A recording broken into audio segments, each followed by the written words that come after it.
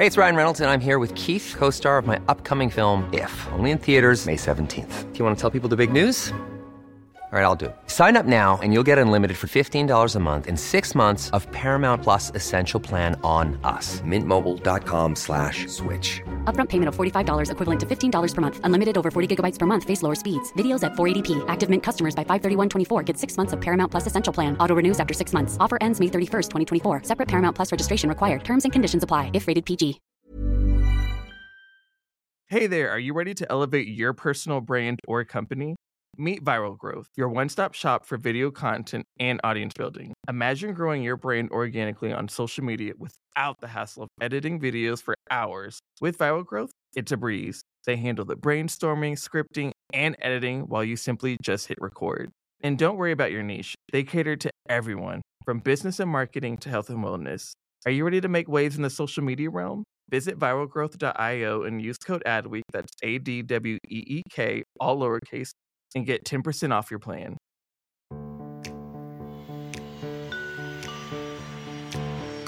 As you can imagine, every function is kind of different. And so within the marketing and e-commerce function, content is a big one, digital shelf, and kind of having a generative AI engine underneath that.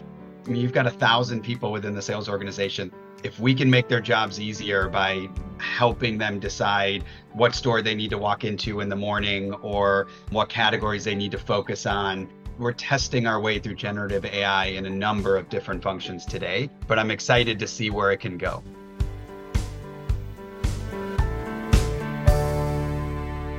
Welcome to today's episode of Brave Commerce. I'm Rachel Tipograph, the founder and CEO of Micmac. I'm Sarah Hofstetter, president of Profitero. And this is a show that talks about what's relevant in e-commerce for the world's biggest brands.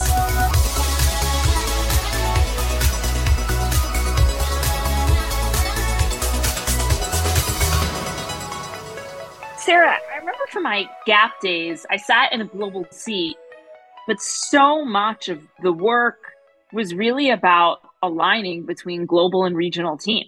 And at the end of the day, the regional teams really controlled the P&L. So their decision mattered. Well, I think there's this thing where the role that global plays actually varies tremendously. Even as I've worked with my own team at Profitero on how we think like a customer, one of the first questions is, where are the decision rights and where are the influence rights? And at the same company, we've seen it go back and forth like every 18 months because there's pros and cons to each model. And so when you're looking at these kinds of things, what's the role of global? What's the role of regional? What's the role of local? And then within each of those permutations, where does that sit organizationally? So you could see local influence and global decisions or the flip.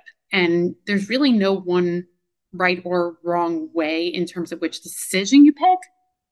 But in terms of how you operationalize it, there are many wrong ways and only a few right ways to get it done well.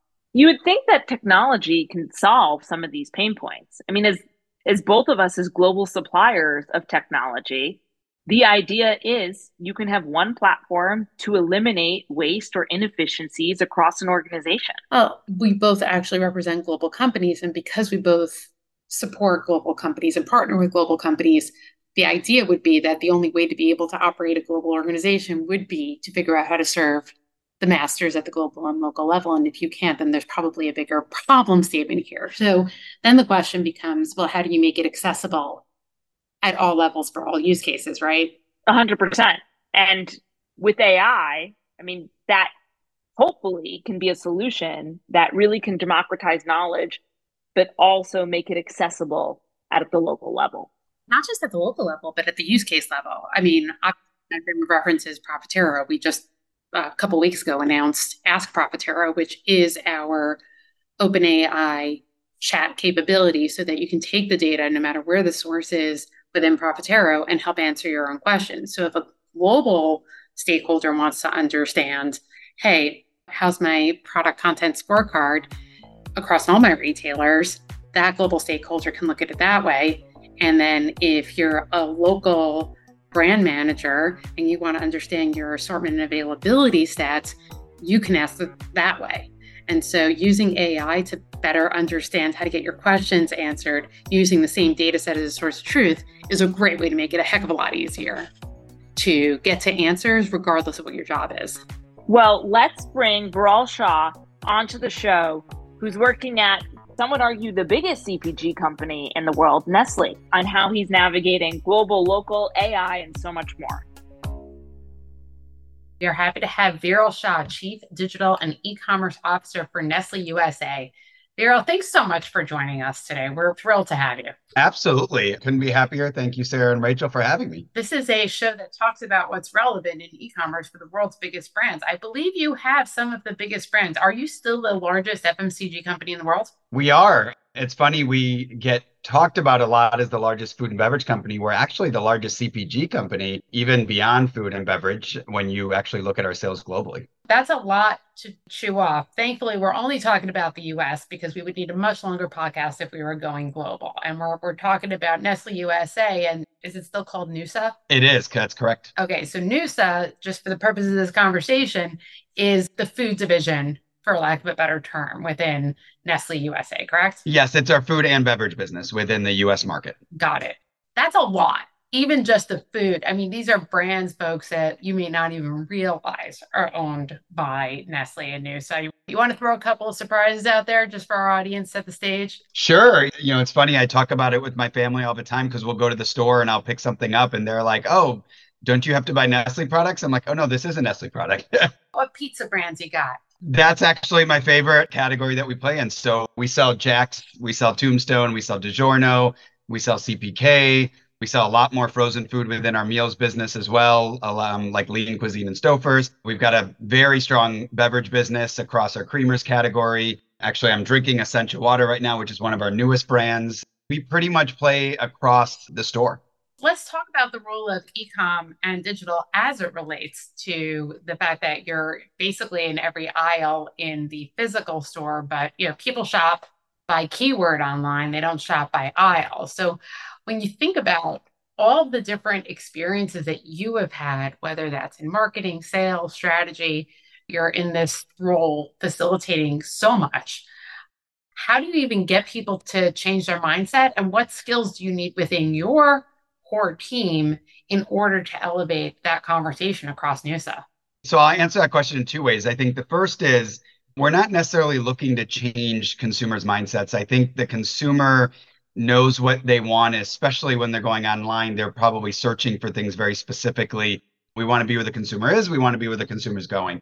We know the consumer is going online. And so that means that we need to be there and we need to have a big presence there, whether it's through search or whether it's through our content or our media. The second part to that is actually really important. The second part to your question, which is we're really looking for people who have end-to-end mindsets when you think about e-commerce. It is a very different space because you are actually following the consumer throughout the entire journey. So a little bit different than in-store where we have traditional marketers, we have traditional sales force, we have a traditional supply chain. Really, when we're looking to hire people within the e-commerce team, we're looking for people who understand a broad spectrum across the board because you do have to follow the consumer throughout that entire journey. Hey, it's Ryan Reynolds, and I'm here with Keith, co-star of my upcoming film, If, only in theaters May 17th. Do you want to tell people the big news?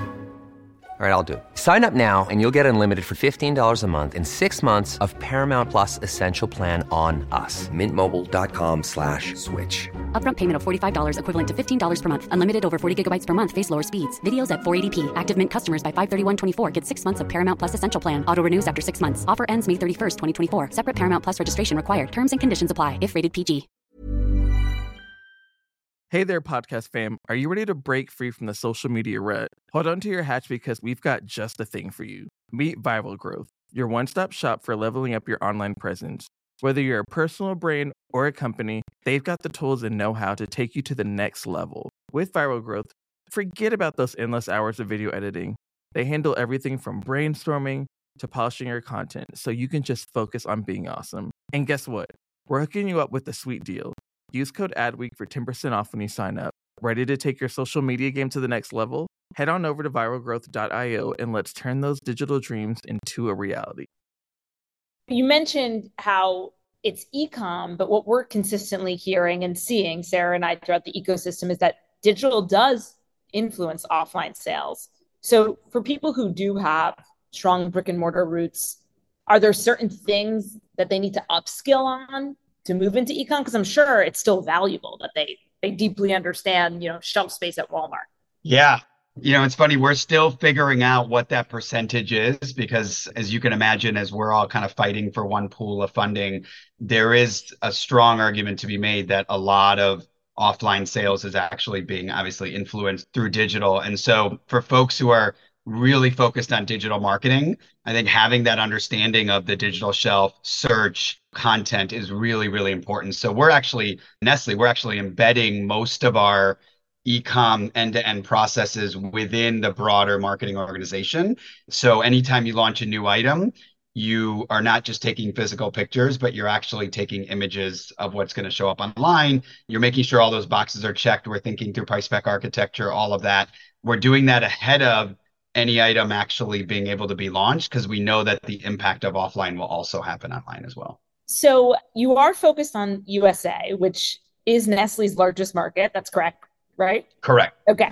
I imagine even though you are the largest part of the business, you still have a lot of global stakeholders. Talk to us about that sort of probably healthy tension between what's happening within the region and then global overseeing what's happening for the larger organization and trying to find efficiencies across it. So it's funny, we actually over-index even in e-commerce globally than we do in total business. So although we make up about 35% of the business globally, we actually over-index even within e-com, which just makes us that much more of an important marketplace overall as we achieve our global targets. To be honest, it's an ongoing balance. We obviously are the world's biggest CPG company, and the US market is the largest market. There is a lot of power that comes with that globally and with that type of scale. But at the same time, every single market is very unique. It's very different in where kind of it is in its overall capability journey. So we are working very closely with the global team, both to be able to take some learnings from other markets, like China is actually a market that we take a lot of learnings from. But at the same time, we also work with them because some of the things that we're doing, we can provide scale to a lot of other markets. And as you think about my role, it actually combines e-com with digital. And so the digital aspect of my role includes things like generative AI and automation and a lot of the things that we're really kind of taking the ownership of piloting here in the US and then taking those learnings and working with global to figure out how we can actually expand that. So we really do work as one global company in the end. You said the buzzword, so I got to ask. When it comes to generative AI, what are you guys playing around with? Yeah, I mean, we're doing a lot of testing and learning right now, to be honest. As you can imagine, every function is kind of different. And so within the marketing and e-commerce function, content is a big one, digital shelf, and kind of having a generative AI engine underneath that. These are definitely things that we're keeping our eye out on and exploring. Within the sales world, that's where I come from. I mean, you've got 1,000 people within the sales organization. If we can make their jobs easier by helping them decide what store they need to walk into in the morning or what categories they need to focus on, we're testing our way through generative AI in a number of different functions today, but I'm excited to see where it can go. Well, we're excited to show you how it can get there. By we, I mean me, Sarah Profitero, not Brave Commerce, but that's a whole other conversation.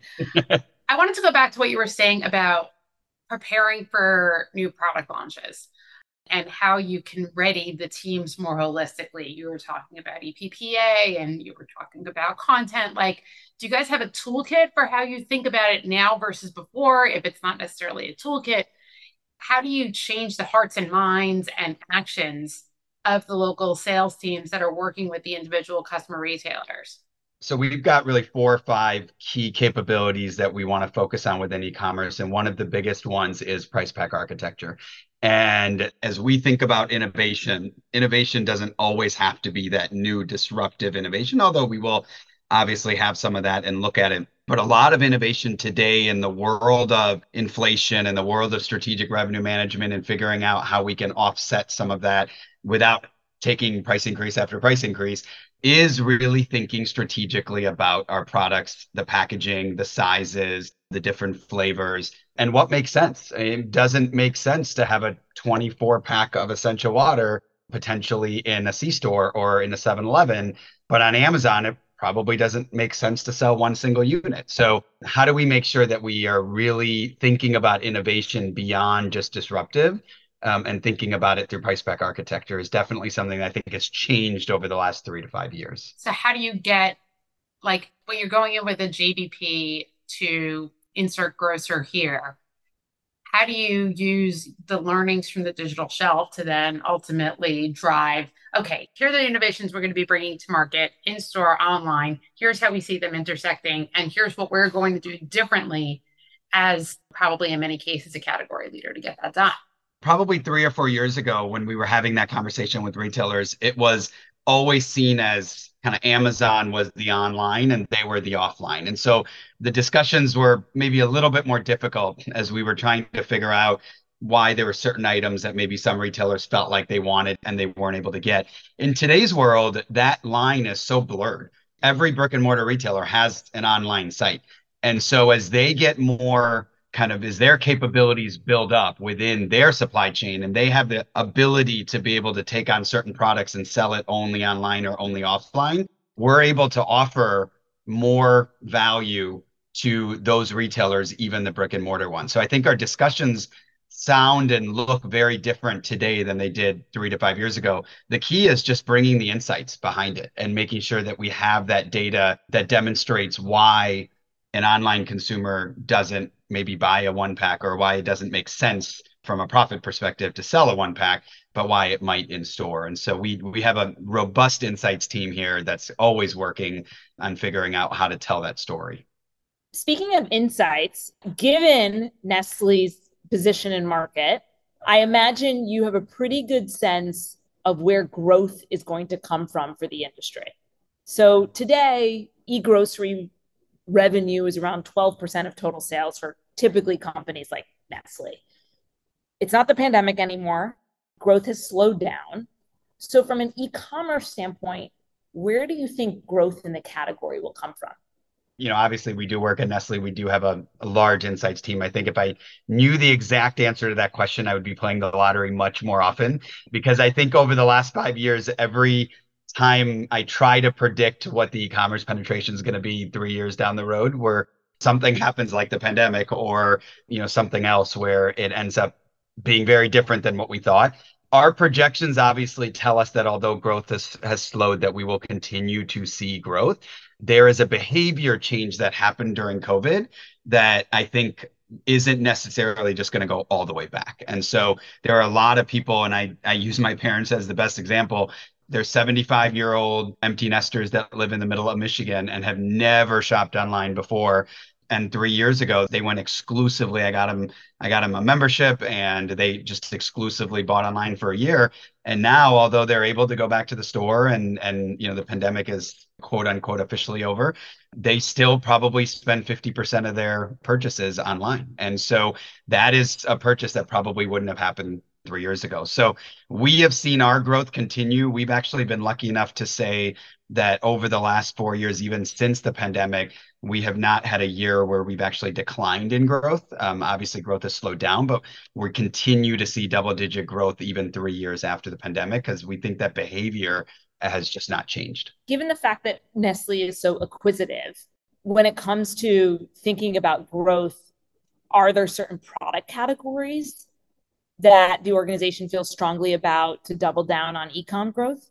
Definitely, there is a current challenge that we haven't 100% figured out around products in our frozen and our refrigerated portfolio. The cost of shipping one Lean Cuisine or one DiGiorno pizza, like we talked about earlier at the beginning of the podcast, is much more difficult than us being able to ship, for example, water, or for us being able to ship a lot of our shelf-stable products. So as we think about focus, we're obviously focused on our entire portfolio, but there are definitely areas that we have prioritized that we believe will have stronger growth over the next 6 to 12 months, while we figure out how to build the capabilities to deliver growth on the remaining parts of our portfolio. Yeah, I think everyone in the industry is in the same seat. Yep. Whether it's you're selling frozen or you're selling chocolate that melts. Yeah, especially because for us, sustainability is also a major initiative. And so we want to be able to balance that. Okay, how do you ship your chocolate chip morsels in July without putting a bunch of things in the package that then adds to the unsustainability piece. So finding that balance is something that we continue to strive to do. 100%. Well, we have to ask you our famous last question, which is, what's the bravest thing you've ever done? I should have anticipated that question. I did not. That's on me. Geez, I would say career-wise, the bravest thing I probably have ever done, and I probably have done it a few times, is just jump into roles that I absolutely knew nothing about at the time I did. And I always tell people that I mentor that if you've got a good background and you are a quick learner, and you're a smart person, that you shouldn't be afraid to do different things. I was one of the first people like 15 years ago to jump into the category management space before really that became big. 7, 8 years ago, I was the first general manager of e-com when I worked at Campbell's, which at that time we didn't even have a separate team. And then just 6 months ago, I took on a role beyond e-commerce, leading our digital space and kind of digital automation and generative AI, a space that I didn't have a ton of background in, and I'm actually really excited learning about. So I think that probably career-wise, just continue to take on new things. In my personal life, I have 3 kids and I have coached each one of them in pretty much every single sport you can think of, from soccer to tennis to baseball to basketball. And I would say probably 14 years ago when I first started doing that, coaching a bunch of 3-year-olds playing soccer and trying to actually think that they may listen to me when I kind of talk to them, probably is the bravest thing I've ever done personally. So it sounds like harder than managing employees. Absolutely harder than managing employees because they have no interest in listening to what you say. Well, thank you for your insights. We're excited to watch Nestlé grow, hopefully continue to beat the category, and figure out if all of these investments in AI are paying off. That's great. Well, thank you for having me today. It's been great. Well, that was super insightful. There's so much to be able to learn from how different organizations get ready for these upcoming revolutions and revolutions in progress. If you like this episode, I would recommend that you have a listen to Eduardo Luz at Panera Brands, who talked about how they've been using AI for quite some time to accelerate their brand's success. If you're thinking about that whole global local and want to dive a little bit deeper, I'd recommend Boris Rutin from Henkel Consumer Brands, as well as Ji Chang at Mondelez International. If you like this episode or any of the other ones that I mentioned, please share it with a friend, give us a review, or just let us know directly. Looking forward to seeing you at the next episode.